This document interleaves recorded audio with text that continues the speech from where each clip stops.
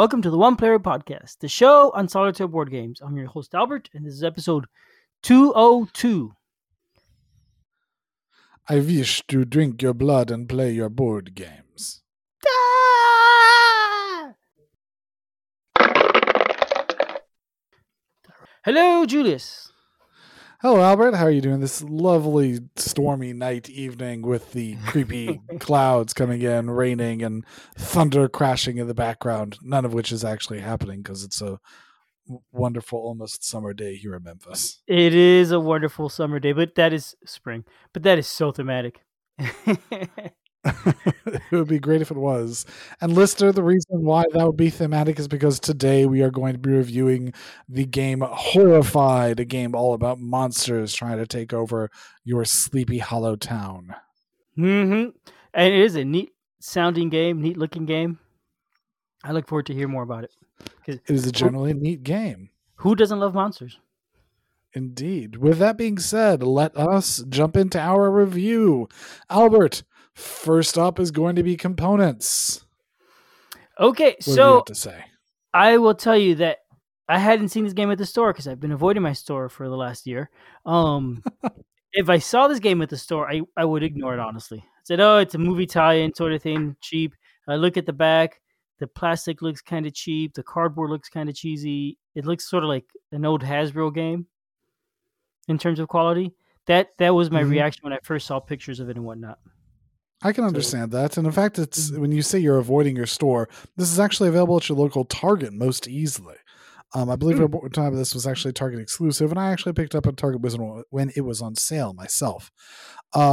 So it's a lot harder to have avoided that particular store, I may add. But yes, I will agree with what you're saying. The theme, it's a classic licensed theme, and it's an old license that I don't have any particular strong feelings about. What they've done is that they've taken all of the old Universal monster movies, the really old ones, so old The Bride of Frankenstein, Dracula, Creature from the Black Mummy, Lagoon. Creature from the Black Lagoon, exactly. All these old movies that I don't have real strong nostalgia for or desire to even go out and see again. So the theme is not the strongest draw for me, and I can certainly understand why you might say, hey, it's a licensed game. But, dear listener, even though it is just a licensed game, I think that is something that is definitely worth paying attention to. Discussing some of the components inside, I think the components inside are relatively nicely designed in actuality. The game comes with 7 monsters, and you can add replayability by varying which of the 7 monsters you're doing. If you're looking for an easy game, you can versus off with only 2 of the monsters. If you're looking for a very difficult game, you can go versus 4 of them. And so the game changes, your objectives in the game change based on which of the monsters you're doing, but each monster comes with its own large player mat, comes with special tokens, which are shaped tokens on sturdy board with nice iconization, and also a nice little minifigure, which are very easily recognizable for each of the 7 monsters. Technically 6, but one of them has a pair, because Frankenstein and the Bride both come together, but set that aside. But nice, okay. Yep. So it's got the 7 monsters, and all of them are nicely designed. It is worth mentioning that if the components are nice quality, it might be in part because the game is published by Ravensburger, right? Which has got a reputation for publishing good, decent quality games. With the design by Prosper Hall as well, which have a reputation for designing nice games. So the quality of the components are very nice. Speaking is another thing, they've worked in that the shape for all their tokens, none of these tokens are your just classic square circle. All of the tokens are shaped. So all the villagers, all the good guys, the villagers and the heroes are all going to be standees. But they've really taken a run with a theme for the design of how they're doing it. I'm not quite sure what you would call the design, but it's sort of a marquee type design, a classic cinema marquee, where it has the thinner one, the thin bottom, and it shapes up to go up at the top. And they've built that design in across both the hero badges that you get, which mark what your special power is, the villager standees, and also the item tokens, which I haven't gone too much detail in. But I just want to mention that all of them are custom shaped tokens with a pleasing shape to them, that marquee type shape.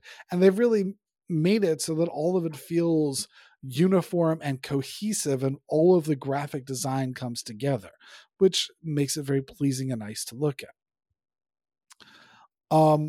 Mentioning those item tokens, those are another token. There's 60 of them that come in the game that again are thick-ish, durable tokens, and they need to be durable because part of what you're doing in the game is there's an item bag supplied, and you're going to be shuffling all the item tokens into the game, and when appropriate, you're going to be pulling item tokens out of the bag, placing them in all the various different places that you need to on the board, and they have to remain durable enough to not get too marred up as they're being shaken and mixed in with all the others. Having played the game now a lot of times, I've seen no noticeable wear. I'm confident that if this is the type of the game that I played, as much as Arkham, or shook the bag as much as an Arkham, that they would start to show some noticeable wear, but so far not. So I certainly think that they are well put together, and the components just continue to impress. Additionally, it's also worth noting. It's also worth noting that there's no film photography in the game that I can see. It's all drawings and illustrations, color and black and white to look like an old film, but it's all drawings, which is nice. I tend to not like photographs so much in games. I do agree with that. Yes, all of it looks to be custom art pieces for the game, and again, that adds to the nice cohesive look. I hadn't actually mentioned the cards, which is what I was going to get to and mention that point. The game comes with 30 monster cards and 20 perk cards. The monster cards are what control essentially what the monsters are doing on their game, if they're going to move or take any other action. And you'll shuffle it up into a deck and deal them out. Similarly with the perk cards, that's a deck of things that you get. When you deliver some of the villagers to wherever it is that they want to be, they'll give you a perk, and you'll draw from the deck to see what you get, what kind of perk benefit you'll get in the future from those. All of those have, as Albert mentioned, nicely drawn art. Again, remaining with a cohesive art design throughout the whole thing, and continues to look very nice. This is not like a Terraforming Mars type thing where it's different genres, different looks and styles of art on the pieces, or even if it's drawn from some pictures, all of it is a cohesive, well put together art style, which continues to impress.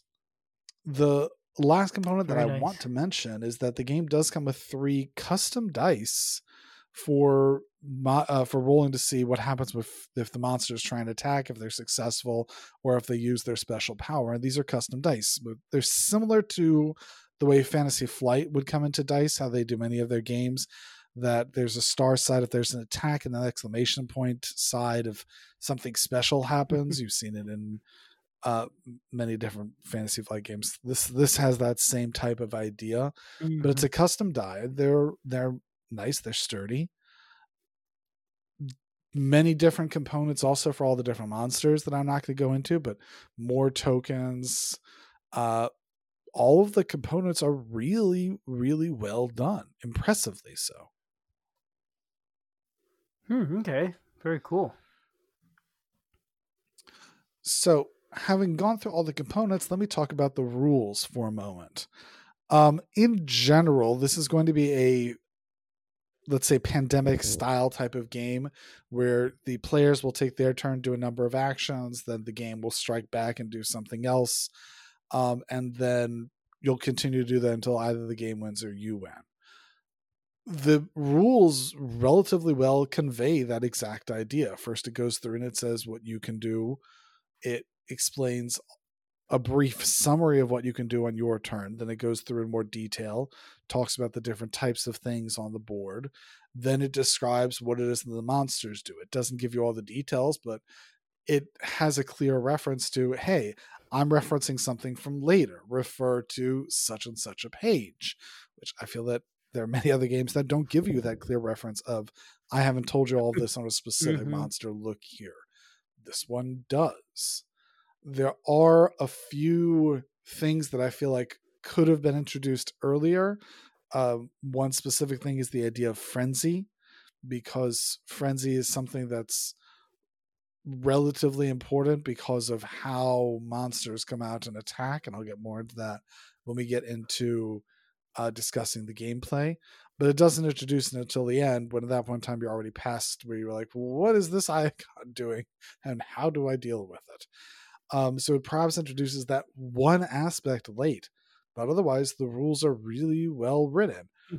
Prospero Hall continues to do the weird thing of call any pawn that you move around the board a mover instead of saying pawn or standee or marker or things like that. It's called a mover. I saw that. Which, Is that his term for that? I did not realize that. Prospero Hall, and it's not a him, it's a them. But this design team, okay. it's a them. It's a group of people. I do not mean that in the. Let's not get into gender issues. It's an actual group of. Okay. It's. I'm using that in the plural version. It is a group of people designing games where they want to give everyone credit for all of their input into it. So it's the whole group they're giving credit to. So Prospero I didn't realize Hall, that. Okay, cool. yes. So it's just a terminology that pops up in every game of theirs that I've played, where they call the thing that moves around the board a mover instead of a pawn or a standee or a miniature. It's always called a mover, which is, it felt to me like a classic term, but it's just part and parcel of what they say in rulebooks at this point in time. Mm-hmm. It's a sort of thing that it's not a big deal, but it could be confusing at first. And I guess it's sort of it helps it stand out, but it'd be nice if it just called it a pawn or a player piece and moved on. Yeah. It's just a terminology that they've latched onto. Mm-hmm. I'm guessing they're trying to angle for it to become the common parlance at one point in time. Mm-hmm. So yeah, looking at the rulebook, I have not played the game at all. I'd not really heard about it until you told me about this. And I'm looking at the rulebook online. It looks really nice. It's well designed, well laid out. It is really easy just to glance through it pretty quickly and check different sections and understand, not in detail how the game works, but get the idea behind it just by glancing. Mm-hmm. So I it's a really, really well done rulebook. And look, right in the middle here, there's a little bubble. If you're the first player, do this. If you're doing solo play, do this. Exactly. This is nice. I appreciate that. Thank you. And it satisfies your requests about solo play. Yes. Yes. Though granted, this game has very little difference for solo play. That is true. Much like a pandemic would. I think the only perhaps minor qualm I have with it would be with regard to individual monster setups. Each of the monsters has a different setup, the way you're supposed to put out their additional tokens.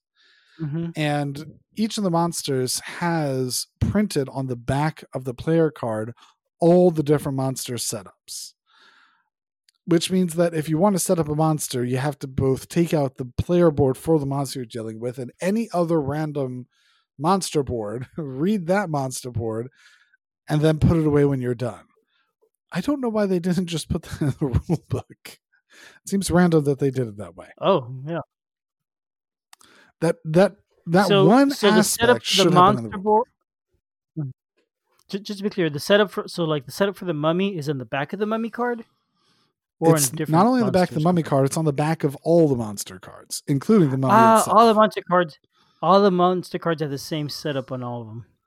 The same setup instructions for all of them. Well, it lists. Here's the setup for the mummy. Here's the setup for the Grecian Black Lagoon. Here's the setup for Dracula. It lists all of them on all of their cards. So that no matter which one you're flipping over, you'll see the instructions for it. So theoretically, you could pull out the mummy, read the setup instructions, memorize them well enough that you can then flip it back over and do it.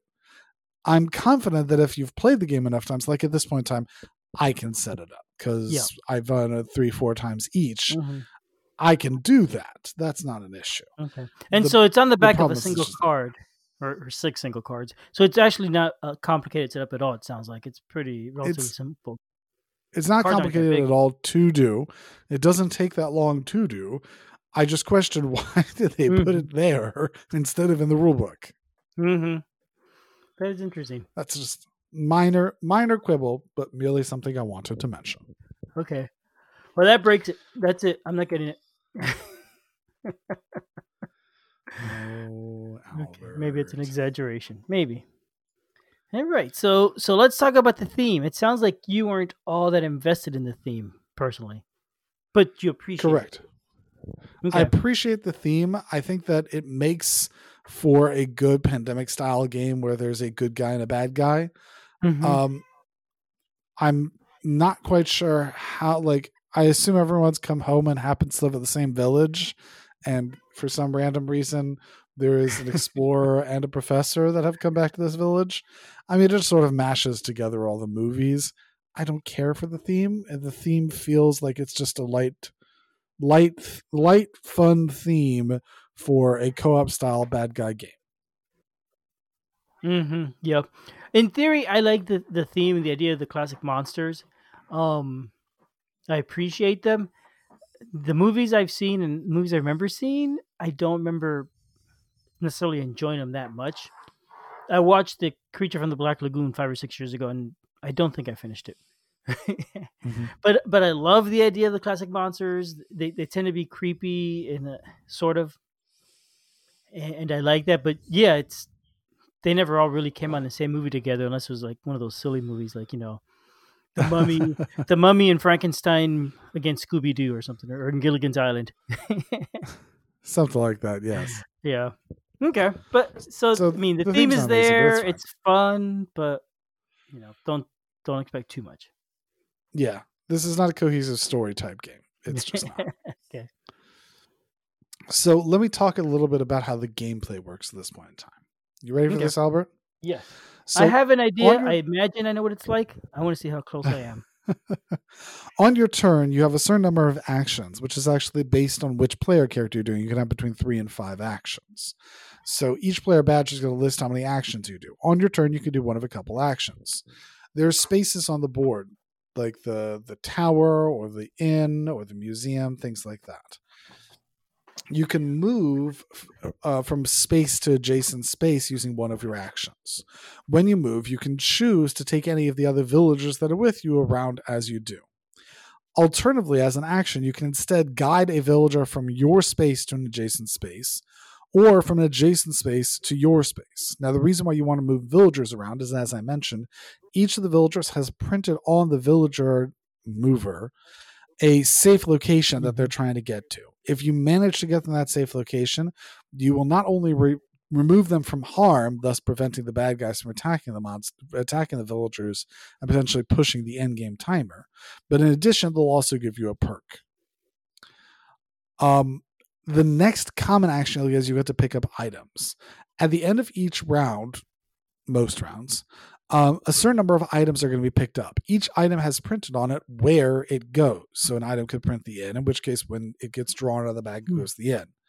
On your turn, you can pick up any number of items from your space, which feels like a somewhat strategic action because sometimes you'll say, I need some items now, but I'm not really going anywhere yet. So maybe I should wait here or go this direction, see if more items pile up in another space, because it's one action to pick up all of the items from the location. Generally, you want to pick up all the items from the location. The next action that you could do is you can share. And again, this feels like a very strategic action.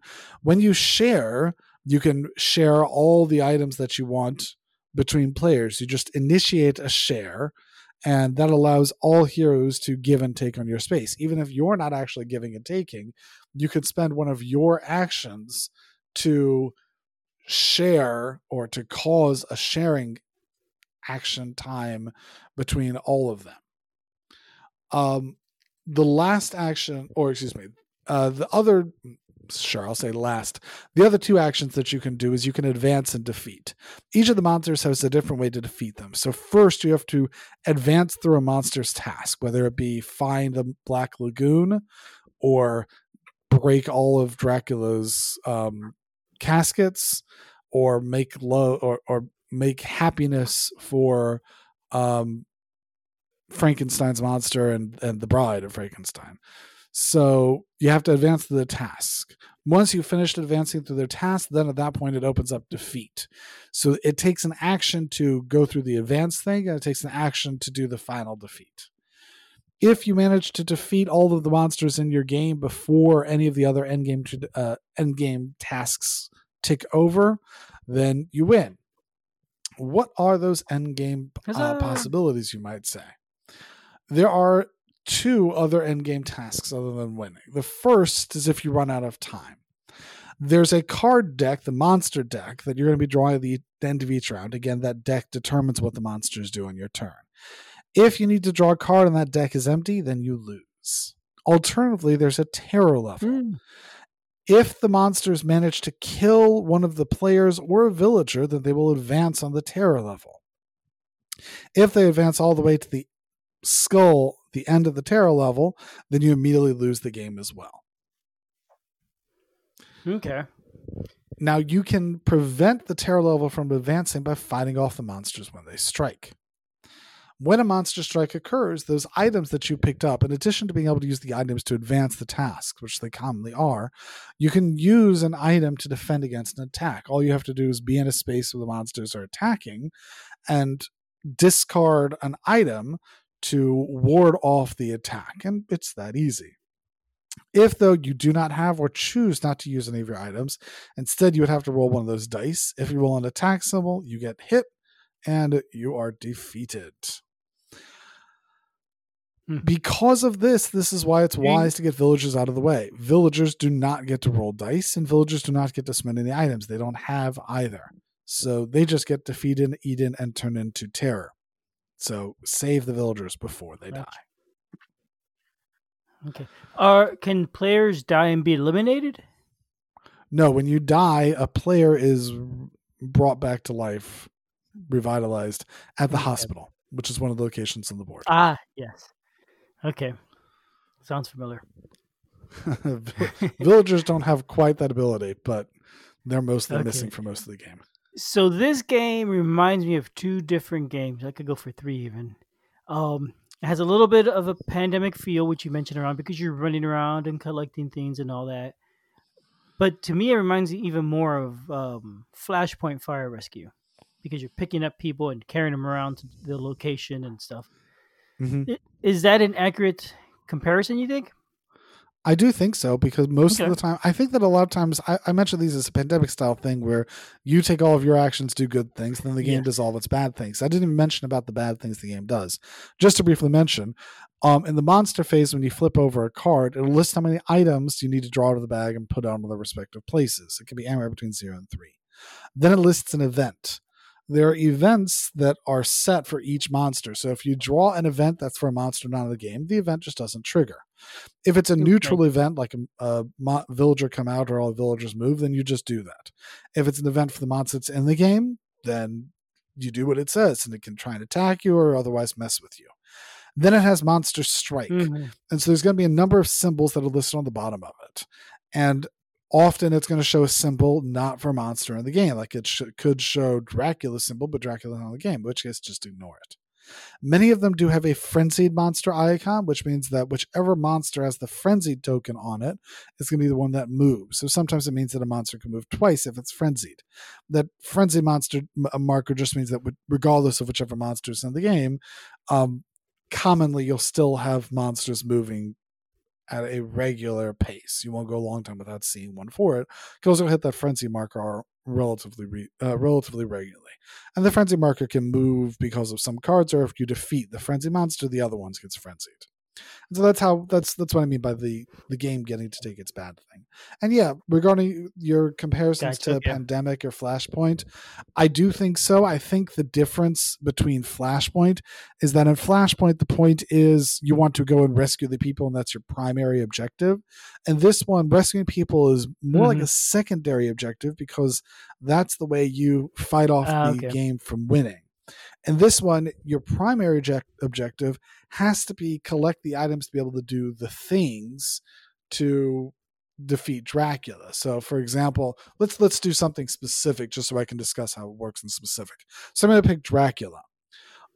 If you're doing Dracula, you have the advance, so you have to smash his coffins. And what you have to do is you have to pick up red items with a total strength of 6 or more. Each item has printed how much strength on it, so you may have to discard multiple red items to get to a total of 6. You have to go to the 6 coffin spots, and on each coffin spot, as an action, you spend those red items to smash Dracula's token. I'm sorry, there's only 4 coffins. But you Okay. take that coffin off the board, flip it over to show that it's been smashed, and place it on Dracula's mat. When you've smashed all 4 coffins for Dracula, at that point in time, you have to go fight Dracula. So you move to Dracula, you grab 6 total strength of yellow items, which coincidentally enough are the items such as steaks and garlic. The red ones are common with things like weapons, like metal pipes and guns. So I think Dracula is the one that is most well designed with the colors, but that's besides the point. But anyway, you discard up any number of items up to get a total strength of 6, and then you defeat Dracula. So that has to be your main objective. Because you have the side objectives of just keep everyone alive, and the main objective of whichever way it is to both advance and then defeat, it feels more like Pandemic to me, because you're having to keep everyone alive and still have a main objective. Whereas in Flashpoint, keeping everyone alive is your objective. You cannot win the game if all you're doing is shuffling villagers around the board. And in fact, there'll be a lot of times you're like, ooh, that villager popped up in a really awkward location. Goodbye, villager. Poor guy. Yeah. So heartlessly let them die. It doesn't have the well, that had to happen, you know. That does this game though doesn't have that Pandemic mechanism of reshuffling the discard and putting it back on top of the deck or anything like that, right? No, none of that. You shuffle once and then that's it. Okay. It doesn't. There's no idea of it getting worse other than just it stays bad. Yep. So my impression, it's like those games but lighter. Correct. Maybe yeah. Okay. The other game it reminded me of, mainly because when you die, you show up in the hospital, is Arkham Horror. Is that, and you're running around a board that actually doesn't look that different from this one, at least in the second edition. I hear you. And if you die, you go to the hospital. But there is one more comment about the comparison to Pandemic that I want to bring out. With many co-op games, the game rises to a climax. Like with Pandemic, as you mentioned, towards the end of the game, things are getting tough. You're low on cards. There's already a bunch of diseases out on the board, and you just sort of have to struggle through. It's the rare game of Pandemic. You're like, oh, we've got the whole board cleared of cubes. We're going to just breeze through this last bit. We're good. You don't normally get that. Similarly, in Flashpoint Fire Rescue, you get towards the end of the game. Most of the house is on fire. Like, we just need to rescue one more person, and then we're out. Just need to last long enough. Just don't let the house fall down. And it rises to a climax.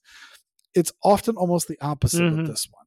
I've mentioned a couple times that with the with the encounter deck, the monster deck, if you have less monsters in the game, the monster deck is going to do things less often. You're going to have less attacks, and you're going to have less events occurring.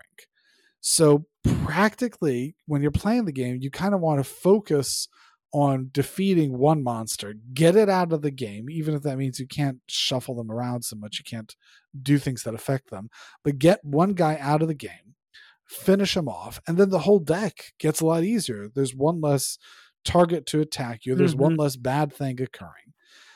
And that remains true, because if you get one out of the game, it just gets easier. So when you get towards the end of the game, you may be low on cards, but you've only got one monster to deal with. So it almost sinks, unlike rising to a climax. If you get to the end of the game, it's easy. Sometimes the problem is getting to the end of the game. If you're playing with 3 or even 4, there is nowhere safe on the board at the beginning. When all of them are out, you'll be like, I can't go anywhere. I'm going to flip here and hope that we draw the one that is going to activate the monster all the way over there, because you can't kite them. Villagers come up all over the board. Items come up all over the board. So it's not like you can kite them around. It's just nowhere safe. So, well, it sounds fun though. The anticlimactic ending sounds like a bit of a shame, but maybe that's okay. Because a lot of games, it's always kind of frustrating. You're struggling. You don't feel like you're making progress until it ends. At least here, I guess you feel like you're making progress. You most definitely feel like that could be a progress. good thing. Okay. especially Interesting, because okay. there's the advanced task where you're slowly making real significant progress over the course of the whole advanced task, and then you get the defeat, and that's a nice little climax. That together, we got him, boys. He's Mhm. down, and whenever we play, we triumphantly knock over the mini and sort of leave the corpse there for the rest of the game. Oh, that's Yeah, funny. we did it. So that's the best part of it Okay. is getting to That do sounds that fun. flick. It And sounds like I you have a lot personally of fun with this have one. a favorite monster from here as well. Oh, who's that? The Mummy is Let my me favorite guess. one to play against. Ah. Because do you know the like sliding puzzle games Mm-hmm. Yep, the 15 where you have puzzle, to yep. slide one? Yeah. So Yep. I enjoy doing this one because you slide the puzzle around. It starts with a 6 numbered slide puzzle, and you have to slide it all around to try and match up the numbers and essentially swap one side to the other, so that at that point in time the curse is broken and you can return the mummy back. But I like doing that Ah, slide puzzle under cool, the okay. pressure of everyone coming to get you. It's very cerebral to be able to do that in the best way possible, and at the same time, Mhm. all the other players are like, just take some movements with it, figure it out, just do it because we're going to flip this over, and they're coming for us. And I very much Okay. enjoy the extra stress and tension that it brings to it, which is fun. That's cool. So, I guess each monster feels different when you play them. Very much so, yes. Ah, okay, that's cool. I like that. Each monster has a very different sort of advance and defeat task. I saw on BGG people have uploaded other monsters that you could play against. They've come up with their own enemies. I don't want to talk about those. Oh, okay. Never mind. I didn't say anything. Why is that? Have you played them? I think that there's a wide variance on how well they're designed. Well, I yeah, think that that's always the some, case. yeah, that's true. And some of them are nice. Some of them do have that shoddily put together look to them that I suppose you have to when you're not a professional designer Mhm. or developer or any of those, like it has to sometimes. It doesn't slot in so well to other things because you have to be like, here's the icon, but really, whenever you see these other icons, it also still triggers because you don't have the icons mixed in with all the other cards. So it's I got you. difficult. And that's kind of hard because you already said the game is really nicely designed and all that and put together in really good quality components, and anything you download and print and play is just not going to match, or Yeah, unless you get lucky and find a really good designer. But they are yeah, theirs for people that want to try them, which I think is neat. Right, the Phantom of that the is true. Opera, the Blob, so on. The Fly. I like where they're going with it, but I was not Hmm. particularly interested in myself. Okay, fair enough. Fair And enough. just to mention, by the way, you mentioned about the changes for solo. The only difference for solo is that if you're playing with one hero, you just start with the tier level on 3 instead of 0. Okay, but you still play one hero. You don't have to You play still two of play them. one hero, do not have to play multiple heroes, unlike Pandemic. But you can if you want, You certainly can if obviously. you want. And each hero you said is each hero is different. You said, yeah, because they have different movement points and all that. So I imagine they have Correct. some synergies or they work well together and that sort of thing. Okay. Correct. Do you feel the So just different heroes some are easier than others? Like, are there some that you don't like playing solo with, for example, or something? I don't think so. I mean, there's one that you can't play solo with because his whole thing is about interacting with other Mm, players. But with that exception, no, I don't think so. I don't think I have a particular preference. I randomize it. okay. Cool. That sounds very neat. I very much enjoy it. Just as to give a final summary for my thoughts on it, I very much enjoy it. My family has been enjoying playing it together. My kids have been enjoying playing it together, and I've been enjoying playing it solo as well. So even though it would not have drawn me based on the box or based on the theme, I Mhm. think the gameplay, especially for if you enjoy this type of, if you're looking for a good co-op game, I give it a strong recommendation. Nice. Okay. And it supports 1 to 5 players out of the box and ages 10 and up. Indeed, although I don't think it's even easier than ages 10 to up. We play it with It's my 7-year-old. It was just fine. Just play with less okay. monsters. It's probably the scary theme then. Maybe. Maybe that's it. Cool. Okay. Well, thank you for sharing the game with us, Julius. It looks fun. It definitely looks like something I would enjoy trying. My pleasure. And I hope that everyone out there has a very nice night.